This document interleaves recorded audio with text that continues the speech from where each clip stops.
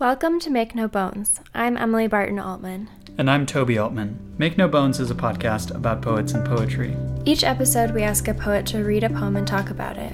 They tell us how they wrote it and explain how it reflects the broader priorities of their work. This week's episode features Jennifer Nelson. Hi, I'm Jennifer Nelson.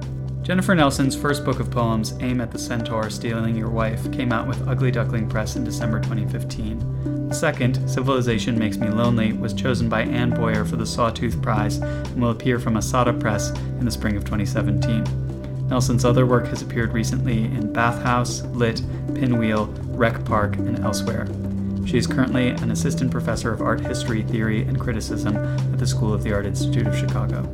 We talked to Jennifer about her love of literature and the way her practice has evolved into a form of resistance. I don't ever remember not writing. Yeah, I definitely could read and write before I could talk to other humans properly. I was really early on into just words, and my father especially was really, really into books. And so I don't know if you guys know about in, say, the National Review. I'm sure it's not just the National Review, but that's the kind of stuff we had at home when I was a kid. There are these advertorials or advertisements that are look, get all of the great books of the Western tradition in leatherback with gilt edges and everything. And once we were out of the Kmart years and my dad got promoted, my mom got promoted, we got the whole set. We just had all the books, and they were in these classic dark red and nice fancy old book colors, and just this whole room in our house was just the library. And he had a pedestal with the dictionary lying open on the pedestal as if it was a spell book, and we had a sword attached to one of the rafters. I mean, it was just this cool space. And later on, that's where the computer also went, when we got a computer. So I guess there was just always this space. And I definitely just read things that I was not ready to. I read Schopenhauer when I was 10. Did I understand a word? No. I mean, I understood some things, but not really. But also Keats. Just all sorts of random classics. And so I think, I had a real appreciation, and especially I guess for the canon, because inevitably that's what was there. But also a lot of science fiction and fantasy, because that's what my dad actually read. So I also wanted to talk to him about it, so I would read the things he was reading. In terms of poetry, that started in a serious way my first year of high school.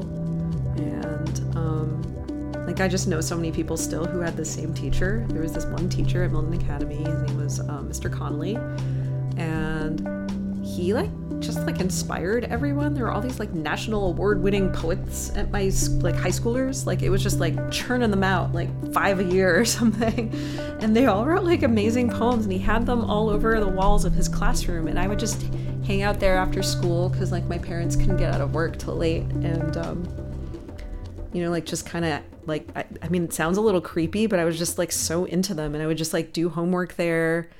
I mean, I didn't really do a lot of homework in high school, but I would just hang out there and read the poems. And I still remember some of them. And I just remember feeling this is this other level of really present reality. And I want to participate in it. And also it doesn't hurt that the first time I tried it, I made something that didn't suck. And then the second time, the second poem I wrote in high school, I was I still to this day think it's kind of good. It was just something I learned to be, I was good at in terms of just technical facility. I'm not really sure if I've ever written anything very good, but just in terms of technical facility, it was very easy, and it was something I got how to do, and it felt so comfortable because it was so uncertain and didn't have to I don't know. I was good at math too, but I liked that there were these two options of dealing with the world.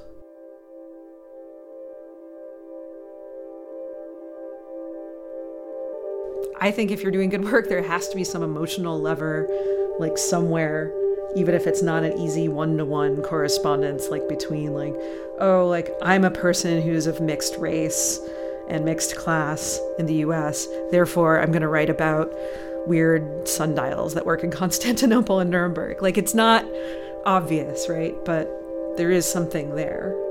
Like, I think about Nietzsche, and like the most interesting thing that happened, like the most interesting discussion I've ever had about Nietzsche was like actually with my brother, who was like I couldn't read Nietzsche because he's like so angry.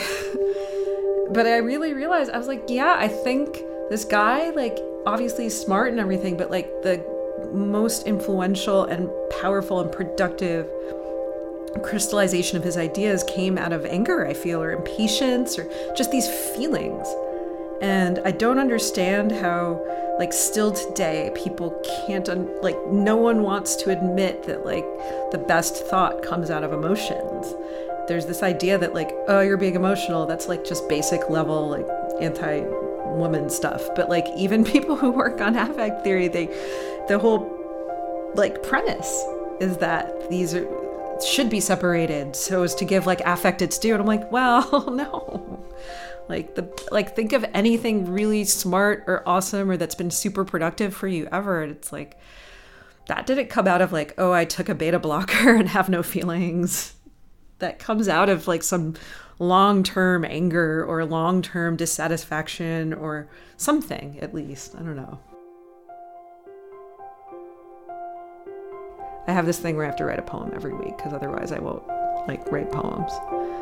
I have been doing this for a long time with my friend Allie Power, and recently also with Levi Rubeck. And I just decided that if I, like, write to another person, they have to write to me. It's also inspiring because you see their work and what they're doing. I haven't yet really been able to collaborate well with others, but I think dialogue is something that it's weird. I, like, worry that if I don't talk to other people in my poems, even a little, they'll just, like, go crazy and bad.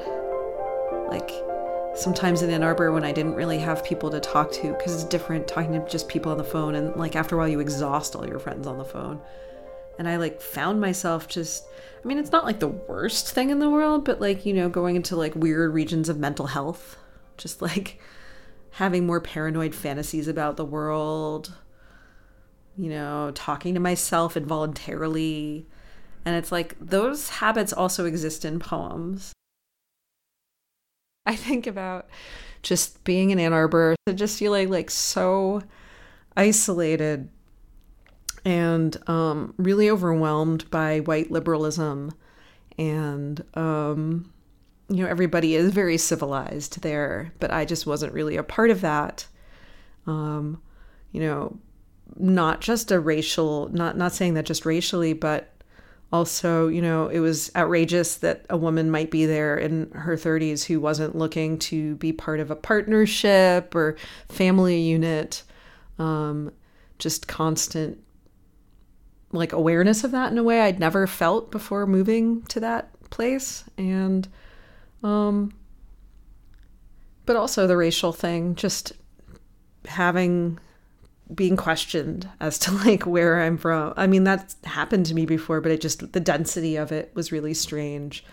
And feeling suddenly like, wow, there are people here who don't have a lot of models like me. So now suddenly I have to step up, and it just made me feel isolated. And yeah, so civilization made me lonely. And I guess I wanted to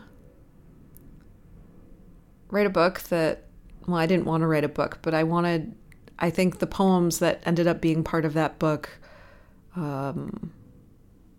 were fighting a way out of that, maybe, even as they were kind of just acknowledging that that was what was going on. Obviously, things have been bad in this country for a while, but since the election, I have felt an imperative.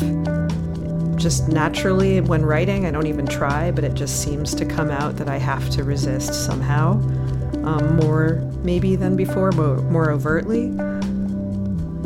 One of my friends started a Facebook group. Oh, I don't want to out it, so I'm not going to say the name, but the name is really cool and it rhymes. And it's a Facebook group for just bad, funny verse about, like, resisting. And ever since that group started, I'm like lying down, like when you're lying down in bed and there's like a puzzle that happened during the day or something you couldn't remember during the day. And then like suddenly it comes to you or whatever, or that happens in the shower too. And I think the prompt of this group, just like standing there somewhere else on the internet, is like I kept thinking of new like things I wanted to put on posters or new funny verse I would make that's like shitting on the guy that's the president and his minions, or the minions that are actually he's the minion of. And so yeah, like there was just this overflow of, I don't actually go out marching like every day, although maybe I should. So there was just like an overflow or excess of these ideas. And I thought, well, I can like use them for poems, but actually they're not good in the poems. So then I was like, well, I'll just use them as titles for all the poems I have to write. So this poem might be part of a series that has for its titles things I want to put on posters when I protest stuff or resist. And so the title of this might be number 2. I don't even know if this series exists, but it might be the second one. And the title is Compassion for Humans. Persuasion is a long game reliant on erotic nostalgia, and I welcome the return of the long day, birds on wires shiny through winter scum, hopping a video of a girl beneath rubble I cannot finish clicking, nor turn on the sound, imagining instead a PBS special on archaeology, a careful brush, an ostrakhan, a line of dusty children with potsherds on their brows, modeling art's collapse of time. I have no room for affect except empathy. The best thought driven by emotion always, which is why men fear it. We all know we're best when angry from love and thinking through it. Many seasons angry from love and thinking through it.